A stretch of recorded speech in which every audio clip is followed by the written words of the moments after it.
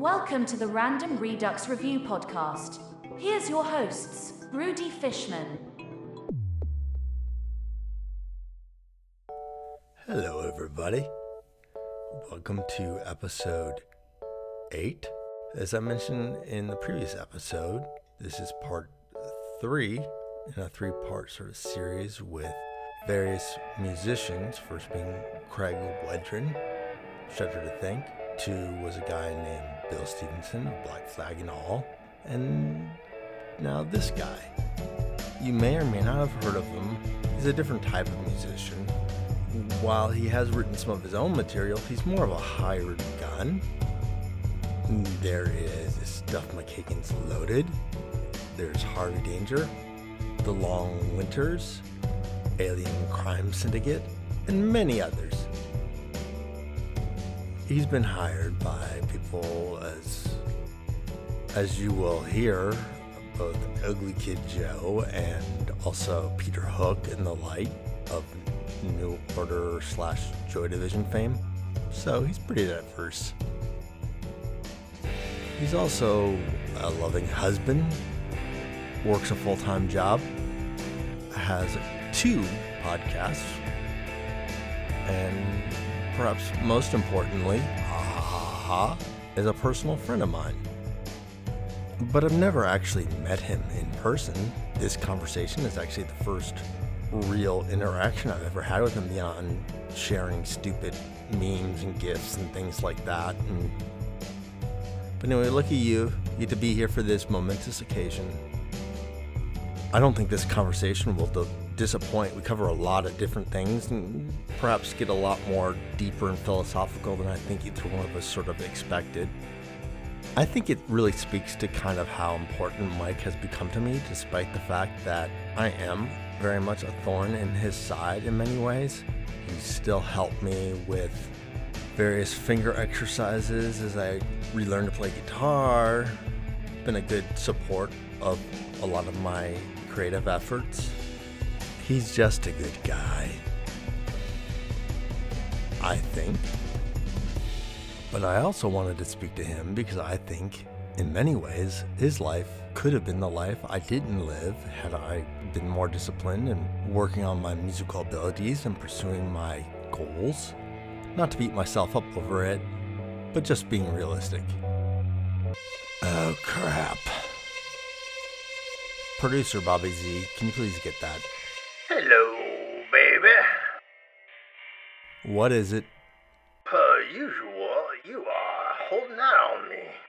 I just thought you could use some help. I told you don't need to come in this week. Anywho, who are we talking to? We'll be talking to Mike Squires. Oh, I see. The Couchress guy. Yeah, the Couchress guy. Although we came to know him through the Golden Shower of Hits podcast, which we've kind of wormed ourselves into. Oh, yeah, I see. That's the one with that Guffey guy. He's got good taste. He's funny. I think you're talking about the other guy. No. I know it's not that other Jamie guy, but anyway, I know exactly who I'm talking about. Bobby Z, hang up on this guy. Okay, thank you. Now can we get back to the podcast? Okay. Crap. Hold on.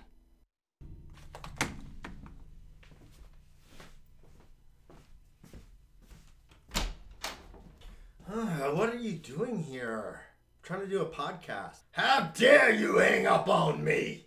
Go away. Alright, now you have the dogs all riled up. You need me. Who else is gonna make these awesome sounds? I don't hear anything. These sounds.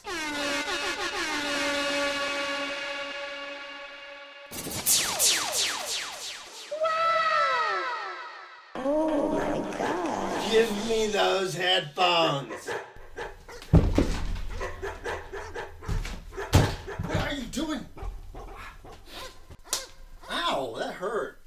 A little kung fu kick for your stomach.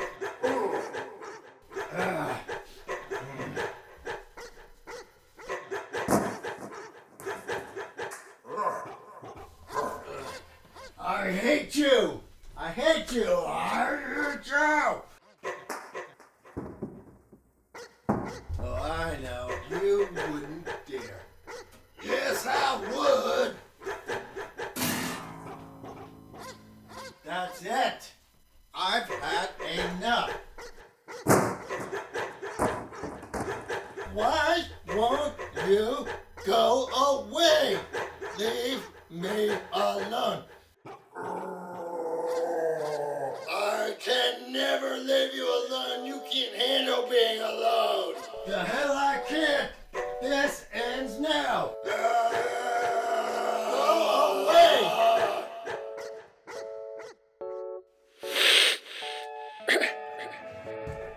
Okay, I'm back. That's been handled. Where were we? Oh yeah, Mike Squires.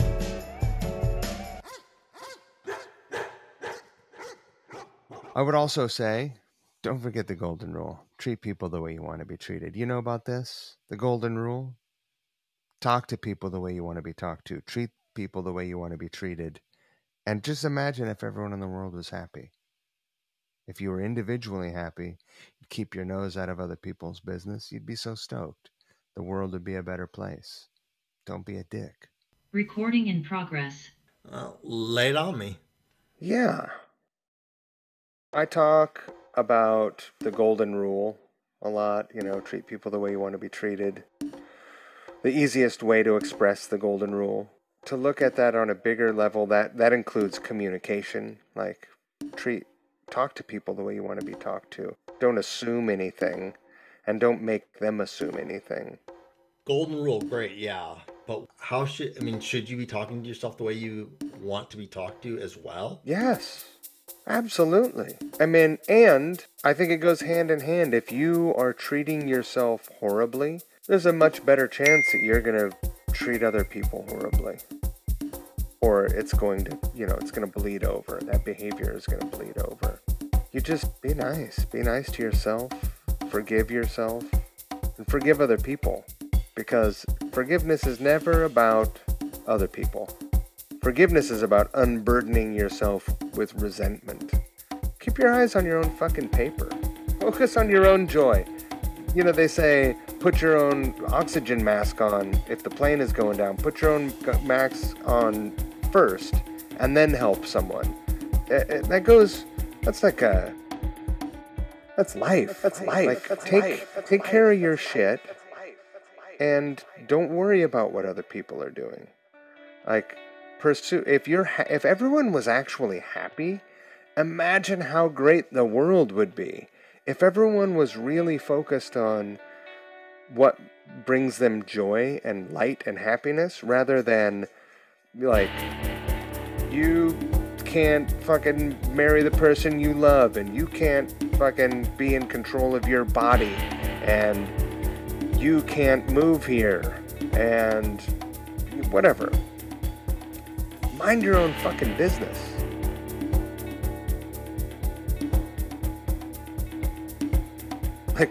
Work on making yourself happy. Because if everyone's happy, the world is happy. So some people say you should forgive, but not necessarily forget, depending on certain things. But forgiveness, releasing sort of the negative energy, but forgetting. I guess, is that really? What do you think of that concept of forgiving but not forgetting? To me, it's a little bit of a, 1 foot out, 1 foot in, 1 foot out. I think the past isn't real. It already happened and it's dead. It's just a memory. It's not a real thing. Fucking time isn't real. It's not real. So, is that worth existing in? No, it isn't. Our experiences, they inform our decisions, right? Some of us are in loops where you just keep making the same choices over and over and over again, and you get the same result, and the result is a frustrating one. Eventually, you can break those cycles, and things can be fantastic. But forgive but don't forget, or whatever the fuck that was. I don't know. I don't know. I say forget it. Like if you really forgive, but you are not forgetting it, then have you really forgiven? I don't know. You still are burdening yourself with some of that past. I saw a thing yesterday that was so simple and so powerful to me. It said, do no harm. It was a yin-yang sign. And in one half of the little swirly swirl, it said, do no harm. And then in the other one, it said, take no shit, take no shit, take no shit, take no shit, take no shit. And I'm down with that. Fully. I am fucking down. But are you down to clown? Always, always, always, always, always, always, always. Oh my God. When I first got Mike to agree to be interviewed by me, I wanted to mess with him so badly because it's just kind of my relationship with him is, and perhaps many other people, is I'm basically a troll. But when push came to shove, I just didn't have the guts to do it. I mean, I just have too much respect for this guy, and so that's probably about as close as I got. We talked about a lot of stuff. I think a lot of it was sort of shrouded in the fact that I do beat myself up. I haven't forgiven myself for decisions I've made in the past, or focusing on what great, amazing things could have happened, and not really thinking about like all the good things that happened because I didn't go down that route. Anyway, when I was talking to him, my head was in a really weird place, so another reason why I just couldn't fuck with him. Dare I say it, Mike might be one of those guys that's kind of unfuckwithable. Thank you for having me, Rudy. No, you're welcome. That's an honor, honestly. It is top 10. Yeah. I'm in the first 10 episodes. Fuck you, number 11. I'm sure it's sort of the perfect way to end your sort of dream summer of touring the world and hobnobbing with legends, and now you have me. I wouldn't have it any other way. So, basically the deal is with Mike. He is a guy who's basically been a professional musician since the 90s. He's been in a few bands you may have heard of, but he wasn't necessarily like the celebrity in it. And he's been around. He was just on tour with a guy named Peter Hook doing old New Order and Joy Division songs, as well as Ugly Kid Joe. Ugly Kid Joe and Peter Hook, very different universes, which I think also says a lot about Mike, is that he is very versatile and talented at what he does. He would not be taken around the world by all these different people. I guess one question that I have for you, and I don't want you to take this the wrong way. That's my favorite way to start a question. Don't take this the wrong way, but how do you get through the door so fat? For those of you, I mean, obviously most of you can't see, but Mike's not exactly fat. He's certainly, at his advanced age, which is all of 30 days actually younger than me, he is... he's in much better shape than I am. So, and everybody knows that I'm a beacon of fitness. So, I guess the question that I hope you don't take the wrong way is, you are not internationally known.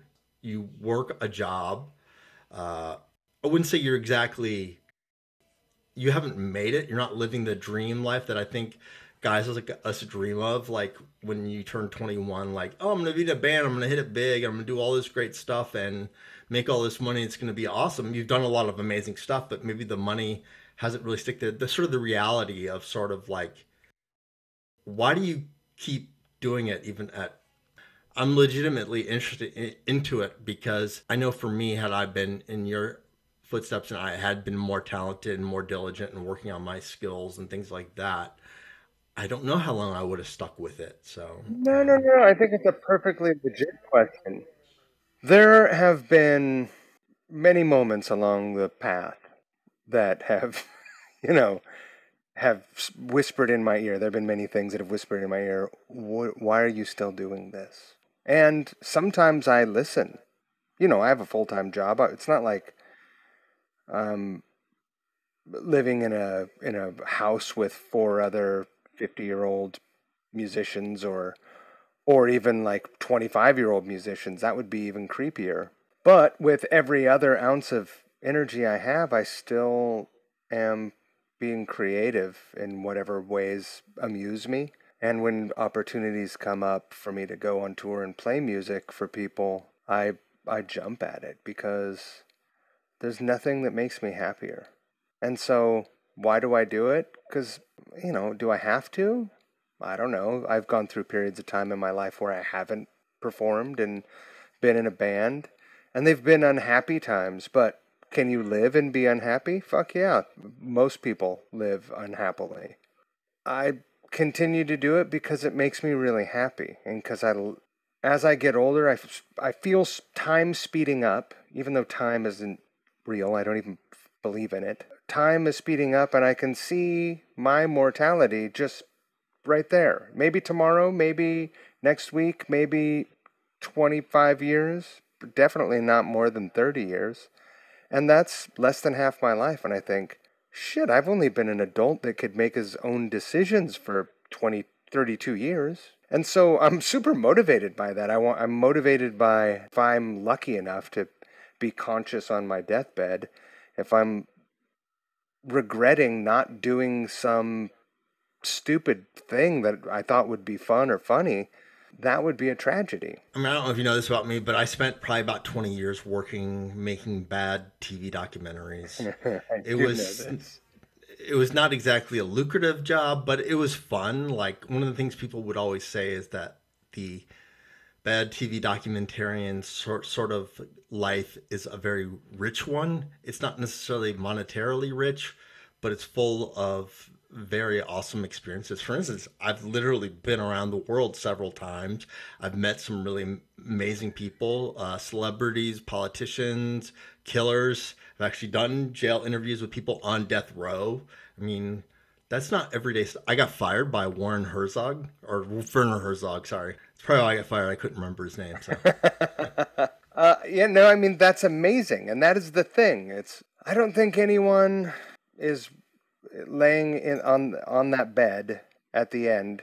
I don't think my mother was laying in bed toward the end. She didn't really have her faculties, but toward the end, I'm sure her regrets didn't include, I wish I would have kept the counters more spotless with all my time.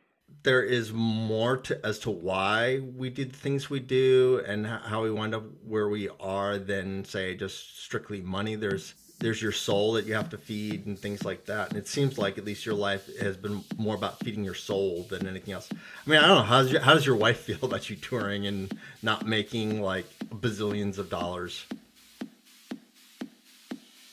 My wife recognizes that it's something that makes me really happy, and so she wants me to be happy. I haven't toured in 8 years. That's how I've been married for 7. Okay, so I'm interrupting for 2 reasons. Number one, yeah, I know the whole idea of, money's not everything, blah, blah, blah. It's kind of a little pithy and whatever, but never hurts to get reminded. Number two, I actually didn't know this about Mike, the whole thing about him not having been on tour for a while. I think it leads itself into another part of the conversation, which is you don't need to do all the things that are nagging at you all the time right now. You can pick your moments. Call a paradigm shift. A question I have is so you haven't been on tour in 8 years. You get the chance to do this, and a lot of positive things are really happening for you. I mean, I guess in terms of putting a wind in your sail, because you're involved in a lot of things, not just the podcast. You're also doing the performance videos, and dare I say, put out one of the best albums of the year last year, the number 2 record. Fuck, I think so. My only criticism is the songs are a little too long, so I don't know, maybe you should. Anyway, for those of you who don't know, I think probably the longest song on there is probably about 18 seconds, but I wanted to take a step back, just sort of the feeling of going on tour after sort of a hiatus. I mean, all the creative stuff you've done is somehow music related, and then getting the chance to literally go around the world and do some really cool things playing music. wondering how that is maybe a motivator to do other things, or what kind of wind it put under your sails, or anything to that extent. Well, the funny thing is, I knew that the Ugly Kid Joe stuff it was supposed to happen last year, but COVID, am I right? I've heard of it. It's this thing, stopping bands. That's the big thing about it. That's what it's most well known for, stopping bands from touring. It sounds like COVID is a total fun cop. Totally. So that was a thing that I was expecting, and then, it didn't happen, and then I was like, well, maybe it's not going to happen. And then all of a sudden it was happening. I was learning the songs, and I was putting together a pedal board, and so those activities are things that I'm very familiar with. I've done those things every time I've gone on tour. So the time leading up to it was so familiar and so a part of who I am that it didn't feel weird. And then flying to tour and going to rehearse for a few days and then playing a show. Playing the first couple shows was kind of weird, but I was so happy. And I'm at this place in my life now where if I hit a bunk note on stage, it doesn't ruin my show. I don't think about it and let it ruin my night. It used to be a bad deal. That used to be a gnarly thing for me and my experience touring and playing music. But other than there are those things. The guys in Ugly Kid Joe, I love so much. They're the coolest guys. And every night before we went on stage, I would hug every single one of them, look at me and say, I'm really happy to be here and I love to play music. That's exactly how I felt. I felt like I was doing what I should be doing. I was home and I was full of just happiness and gratitude. I kind of wonder, for anyone listening to this and just hearing you talk about that, like, I can definitely feel like an energy that kind of comes from you when you talk, where you said you're doing what you're supposed to be doing. Like, I'm wondering, like, if there's anybody else listening to this that can kind of pick up on that, because I think that's a very powerful thing. I do obviously have the question of going from Ugly Kid Joe to Peter Hook, which is completely polar opposite styles of music. I want to comment on the feeling of doing what you're doing. If we all do things where we have different thoughts going through our minds, negative thoughts or resistant thoughts, things that try and take you out of doing it. And if you're not having any of those thoughts, if you're not having to chase them out of your house, the house of your mind, then you're probably doing what you're supposed to be doing. Whether that is, a big picture, something you're supposed to be doing, or a little picture, it doesn't matter.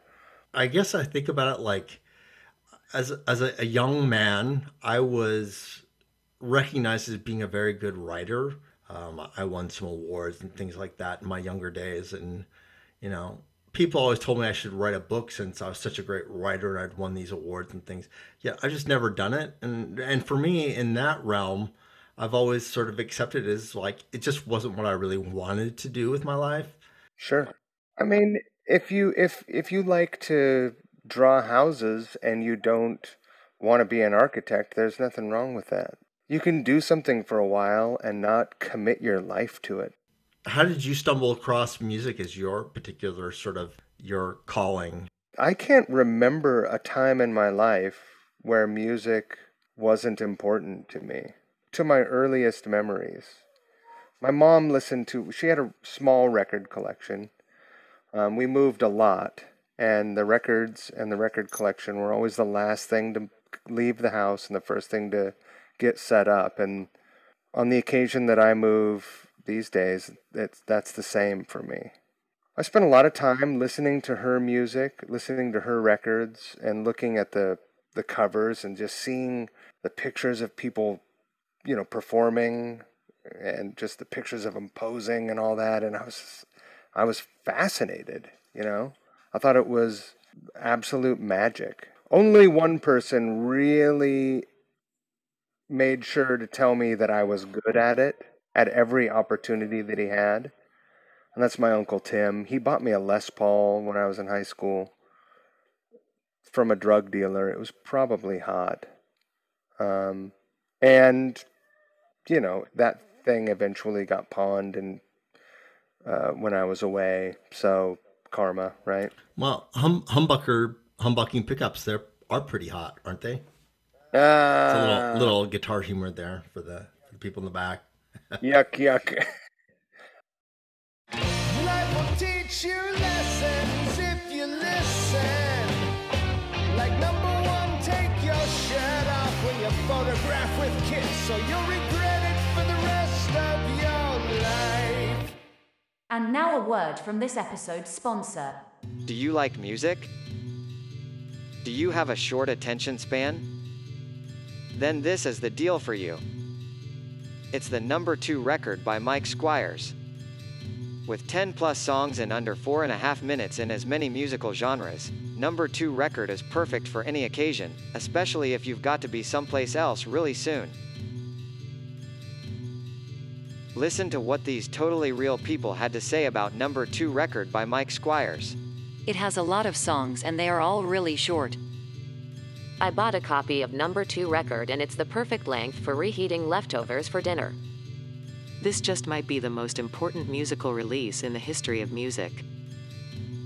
Also, Mike didn't actually sponsor this episode, but the number 2 record by Mike Squires is 100% real and pretty fun to listen to. Check the podcast episode notes for how to contact Mike directly to get your own copy via digital download or vinyl flexi disc. Do it right now. If you have truck nuts, you're the loosest asshole.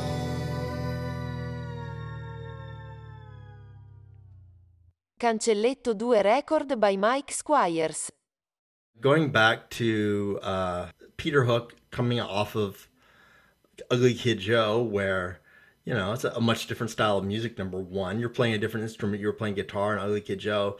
And then you got the special spot of playing bass with Peter Hook, who is a bass player. That's got to be very sort of odd, just sort of playing these sort of iconic bass parts for the guy who came up with them. But I also just mentioned the vibe is a little bit different. You said, you know, there was the group hug for Ugly Kid Joe. What was the pre-show sort of ritual for Peter Hook? The Peter Hook gig came along quickly. It was abrupt.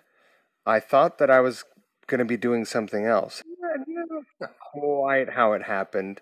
So I came home from one of the breaks, because we did 3 segments of the Ugly Kid Joe tour. On the second segment, when I was home, I flew to Seattle and borrowed a bass and amp from my friend Jeff and drove to William Goldsmith's house, and I auditioned for Sunny Day Real Estate.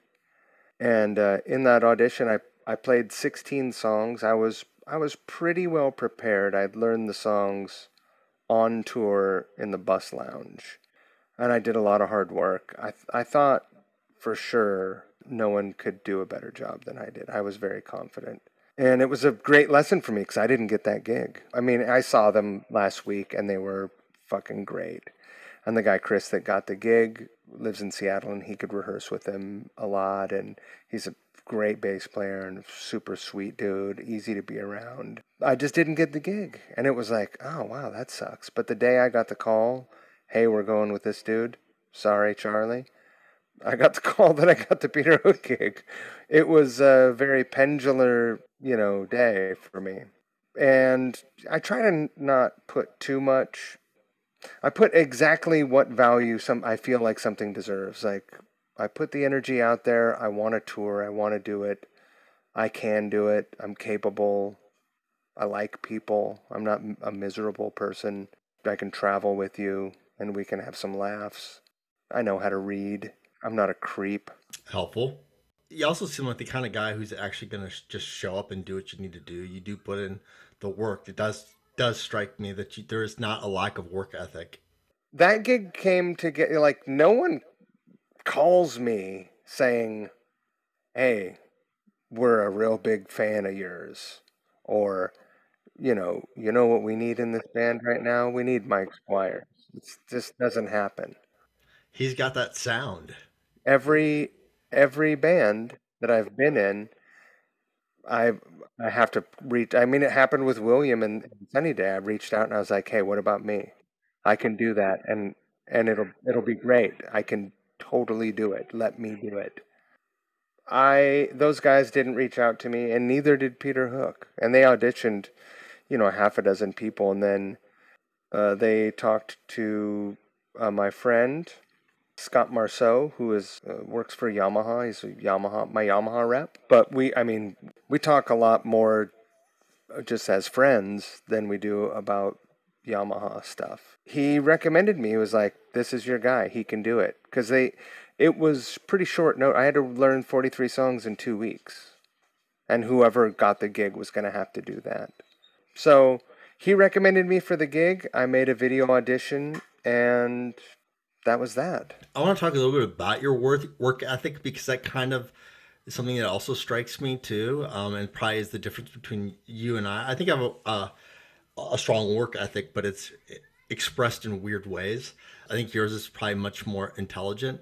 One of the things when I was talking to Craig Wedren that we kind of talked a lot about is the idea of you can try and explore things, but you do have to try. And there's more than just trying. You have to kind of work at it and gradually improve. And you're somebody who is clearly very skilled just to even, number one, remember 43 songs in 2 weeks, let alone play them well.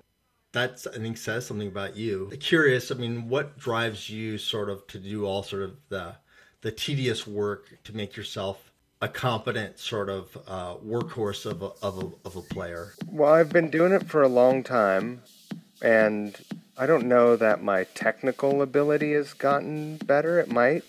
I've been playing a long time, and I still suck. I suck worse because of some physical deficits, but even before that, I was like competent at best. I had my comfort areas, but for the most part, no, I was not a diverse and skilled player. I wouldn't be able to go from Ugly Kid Joe to Peter Hook, so. Okay, so why am I interrupting here? Well, because I think, per usual, I think that there is a lot here that could be applied to a lot of areas of life. There seems to be a common theme in Mike's life of he kind of knows what he wants to do, but there's also a lot of swerves and unexpected changes, and sometimes they lead pretty cool places. And I think being ready and able to sort of work with whatever gets thrown your way is a valuable skill. Kind of like what he does with his podcast, Couch Riffs. It's actually more than a podcast. There's also a bunch of performance videos, which are pretty cool. It's something he just sort of started on a whim, and it's kind of taken off. Well, I've kind of been doing just that for 4 years with Couch Riffs. Even over 4 years, a little bit. I would learn something, and I would have a long list. The whole process of doing the Couch Riff stuff has evolved. And in that evolution, I figured out how to do it. And someone told me this a long time ago, and it never made sense. Also, I played in a live karaoke band for a long time, and I had to do this same thing with that. We had a 500-song set list. We didn't play 500 songs every night, but the book was 500 songs. Really, 40 songs get picked. Fucking Wanted, Dead or Alive, and etc. Living on a Prayer, whatever the Journey songs are, whatever the Katy Perry songs are. This is what you do at live karaoke. You have to listen to the songs, and listen to them in ways that you have never listened to them before. Listen to them in ways where you feel like you're in the song, and do it just unrelentingly.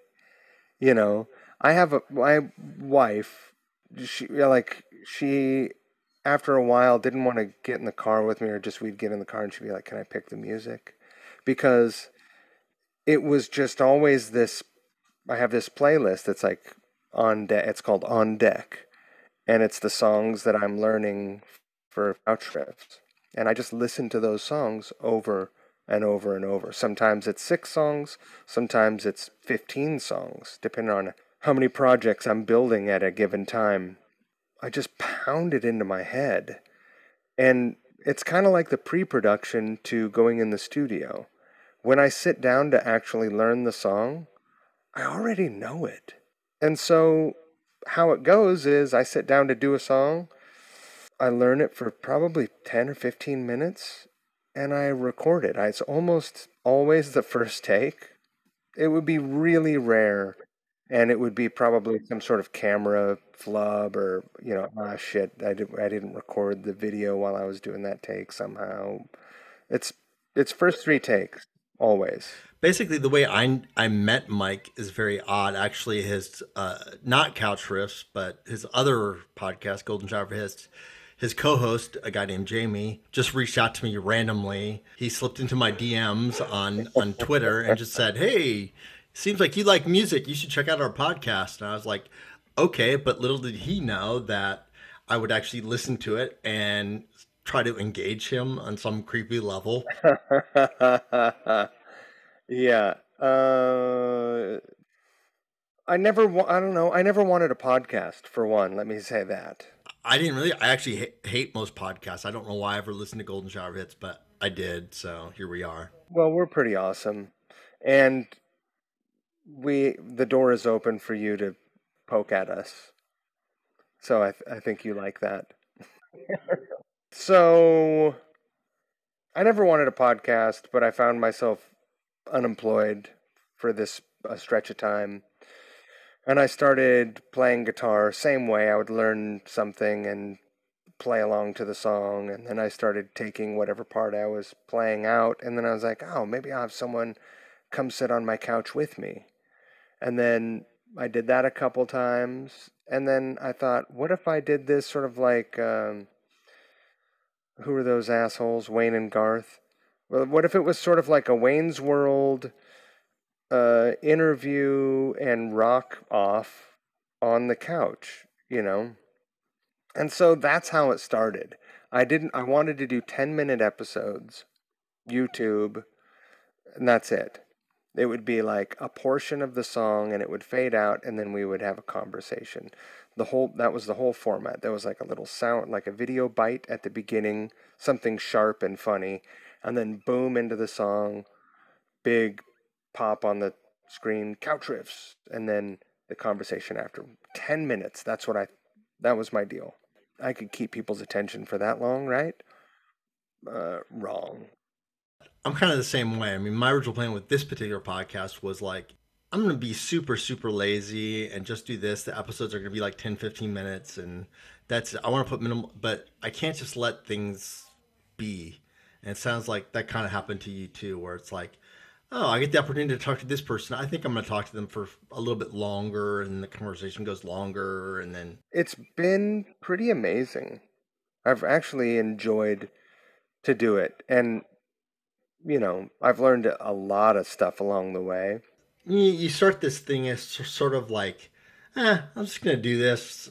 I'm bored. I'm going to do this. This might be kind of interesting. Some people might like it. But then it actually gets some traction. People seem to like it. When I first started doing it, my friend John Roderick was a guest. And he was like, what you're doing is cool and pretty interesting.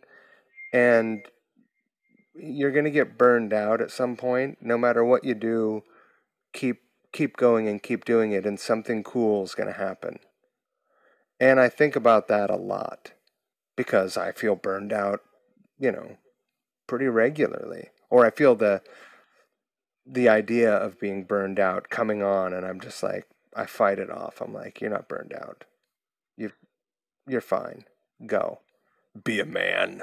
You started playing in sort of bands that kind of got some traction in the 90s. Like you said, you took some time off. I'm just wondering if you ever experienced that burnout with music and why you stepped away when you did.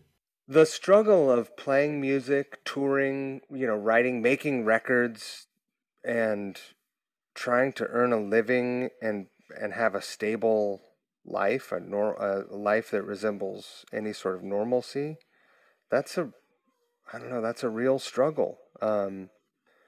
You have to be in a real mindset for that, because there is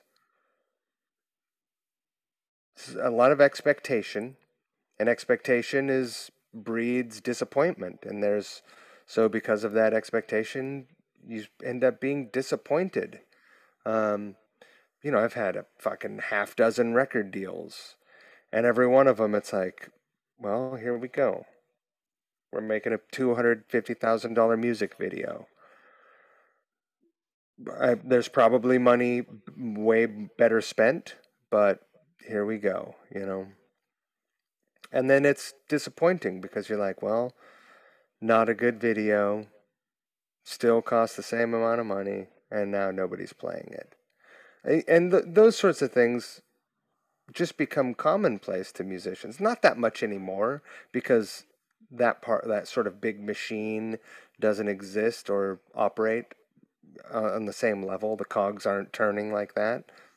The machine has much smaller gears now. But yeah, I stopped playing music, moved to Portland, and worked at Stumptown Coffee for a couple years before going back to Seattle and diving back in. And I did that a couple times. Yeah. Playing music is frustrating. What kept you coming back? Well, there are a lot of lessons to be learned, having expectation and being disappointed, like, that's not the problem of music, that's the problem of me.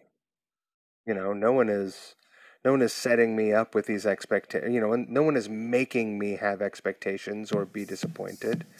Those are me problems. So that's something I can work on. So every time I step back in, I'm like, I'm going to do better this time. I'm going to be really good at this. And every time it's a little easier, It's a little bit easier every time. So I don't know, does that answer the question? Okay, here I am again to interject some opinion you can take or leave. But anyway, this is my take. Life is going to be full of a lot of complications, suffering, so forth, but it's also full of a lot of cool things. And I think just sort of being able to accept some of these challenges in life will do nothing but help your overall mental health, regardless of the vibe. And maybe just that might lead you some pretty interesting places you didn't expect.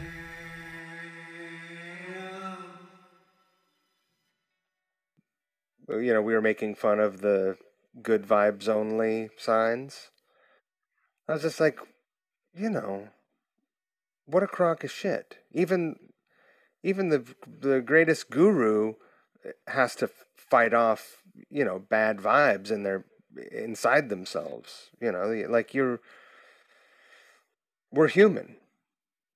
Just embrace it, acknowledge it, and then negotiate with it. Yeah, all vibes only. The thing is, no one wants to have darkness rattling around in their head. And, I'm a person that if I just leave myself alone with my thoughts and I don't stay focused, I can get dark, real fast. What's your biggest fear? What is my biggest fear? I mean, I think I've already expressed it. I just don't want to die regretting not doing what I was supposed to do. Well, I'll certainly say that I think there is a lot of different things that have gone on in your life that sort of indicate that you are fine not taking sort of the normal path. I know that you have had a wide variety of different jobs and careers, and some of that I'm sure is just out of necessity. You got to pay the bills, but also too, I mean, it's not like It's not like. Well, let me just switch gears. Actually, let's talk about your jobs. I've had a lot of jobs. You think you've had more than me? Probably. I mean, you said you for 20 years you were making movies, so I've never had a job for 20 years. I had 10 jobs for 20 years. So. I've had 10 jobs in 2 years, so let's compare real fast. Fire them off. First job. When I was in the 7th grade, I had 3 jobs at once. I worked at Long John Silver's. In the 7th grade? That's illegal. No, I was in high school. It was my first real job. I was a grave digger. I worked at a mental institution. I had a paper route. My mom had a vitamin store. I worked there. There was like an old folks home apartment complex. Ever been a janitor? Yes. Garbage man? No. A number of people that lived in this community, they would pay me to do odd jobs. So I'd go grocery shop and come back. I worked in school cafeteria. Change the light bulbs in their house or whatever, and they would pay me, we would negotiate a wage. It's very sweet and thoughtful in many ways. It's kind of also a hustling old people. First job out of the Marine Corps, I was a grave digger. I got fired from that job, and then I took a construction job that summer. I tried to go... Did I go back to the cemetery? Might have gone back to the cemetery and then quit. Grave digging is a pretty good one. I mean, that's an exciting one. Probably the most unusual sort of conversation starter job that I've had is I did work at a photo map booth. I used to get calls from obscene phone callers all the time. You're sitting alone in a little booth in a parking lot. You feel very sort of vulnerable.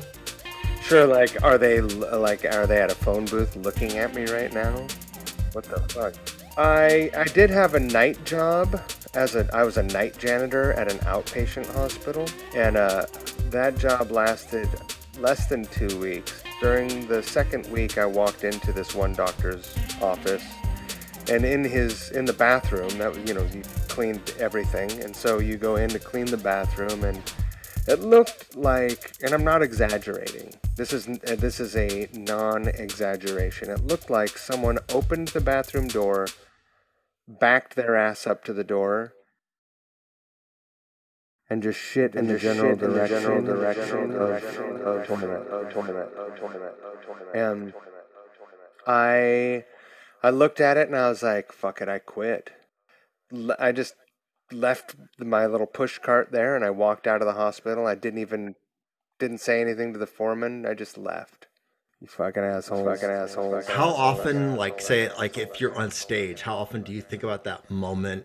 Does that ever strike you? And do you use that as a motivator to do things you'd much rather be doing? That moment in my life was a line in the sand. And, we all fall short of our own rules, but that's been kind of a thing that I've tried to stand by. All the time we're faced with decisions like that are uncomfortable or that we aren't into. Just they don't bring us joy. They don't make us happy. But you have to make a decision anyway because we're fucking grown-ups and we have responsibilities and all the other stupid bullshit that is not filling you with light. And so I ask myself those questions all the time. Like, does this make me happy? Does this bring me joy? Does this make my life better? Okay, no. Does it serve a greater cause? Yes. Okay. Then am I willing to do it, and for how long? How will I change the situation so that I can fulfill the same responsibilities but do it in a way that doesn't put fucking bad vibes only in my life? I guess is let me rephrase and let me know if I'm just putting words in your mouth, which I certainly am capable of doing. But it sounds like in some ways you're saying kind of like, suffering is sort of an accepted part of life. There's a certain amount of suffering that we all go through that we should anticipate and expect. But, you can use it as sort of a barrier in your life, a marker, an indicator, a sort of of what you're willing to do in pursuit. But I think in terms of pursuing a better life, you do have to accept the fact that there's going to be some shitty things involved with whatever it is that you want to do. You have to be willing to suffer. If you're not willing to suffer, then you're not living. I mean, the best road trips in the world, your car breaks down, you run out of gas, whatever. The best anything is flawed. And you don't ever have great memories or great stories about things that go exactly according to plan, and there was nothing exciting about it because everything was perfectly expected. Like, that's what you want from a flight, not from life. You want, you want your pilot to be like, we're going to land on time, everything's fucking clear skies, no turbulence, and buckle in and have a great flight. That's that. Life, fuck that. I don't want that. It sort of just reminds me of two things. Number one, I'm very jealous of some of your experiences because, whether or not you're a household name, I mean, just sort of the breadth of sort of your experiences that you've had and the opportunities you've had and places to be. The other thing is, the closest that I ever came for it is, I was in a band many years ago, and we opened for a then sort of just exploding Green Day. And we went up playing at a fairly large hall. I don't know why we were paired with asked to open for them, because we were a very different style band. I mean, my musical taste, it's much more sort of like post-punk, angular, sort of dark, weird. Like, it's not Green Day. Green Day is great for what they do, but that's not what we were doing. And literally when we were playing between songs, I mean, there wasn't even booing or even like a single clap. It was just dead silence. Crickets. Yeah, no, that's the worst. Crickets. And that's probably my most vivid playing. It was first the sort of like, holy fuck, we're playing in front of like 4,000 people. This is like awesome. And they are completely not responding at all. Like, not even negatively, just like looking at their watches, waiting for the next band to come on. Right. Definitely the largest show. Probably before that was below that is probably like maybe like 1,500 people playing the Crocodile Cafe in Seattle. And that's about it. But mostly averaging around 20 to 30 people in some crappy bar someplace. But so I definitely thank you for sharing. Sure. So I want to thank you for your time. Oh, yeah. It means a lot to me, so I really appreciate that. You have all of my respect, and dare I say, love. Love is not a wimpy thing. Love is a strong thing. Love is a universally pansexual strong thing. It is the strongest thing. Not to change the subject because I'm uncomfortable. Take it easy and be well, and thank you again for everything. I really appreciate it. And even though it makes me uncomfortable to say I love you. I love you too, Rudy. I'm not uncomfortable saying it. I'm saying it to more people more often than ever now. And I think it's important to do.